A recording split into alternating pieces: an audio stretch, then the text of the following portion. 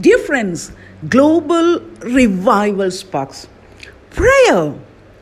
It's not boring, it is the sweet hour of prayer. Prayer is my life breath.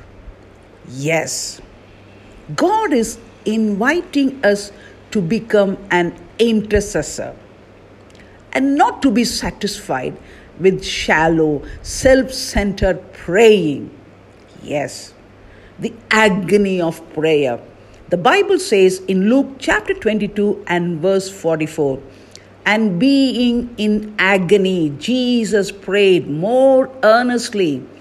Then his sweat became like great drops of blood falling down to the ground.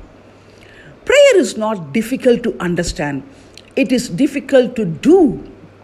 When was the last time your heart so grieved for those you were interceding for that your entire body agonized along with your mind and heart? Hebrews 5:7. We are a generation that avoids pain at all cost. This is why there are so few intercessors.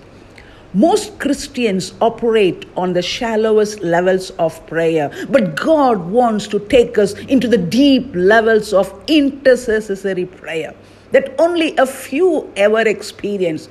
Deep, prolonged intercession is painful.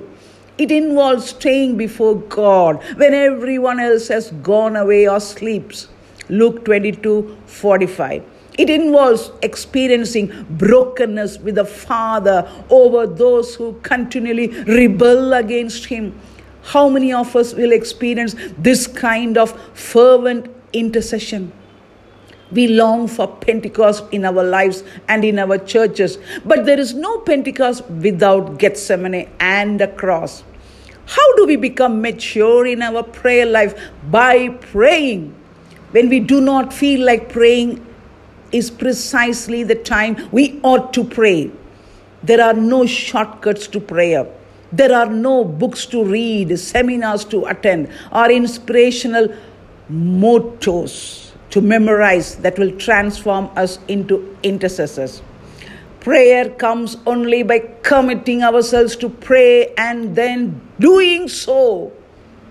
Why not accept God's invitation to become an intercessor? Don't allow yourself to become satisfied with shallow, self-centered praying.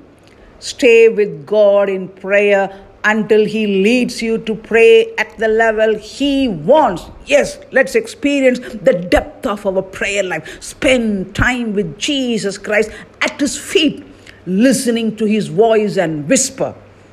Prayer is a two-way communication, not just supplication and petition, but more than that. God will speak to us. He reveals His will and purpose in our lives. Let's keep praying, prevailing, persevering. God bless you. Amen.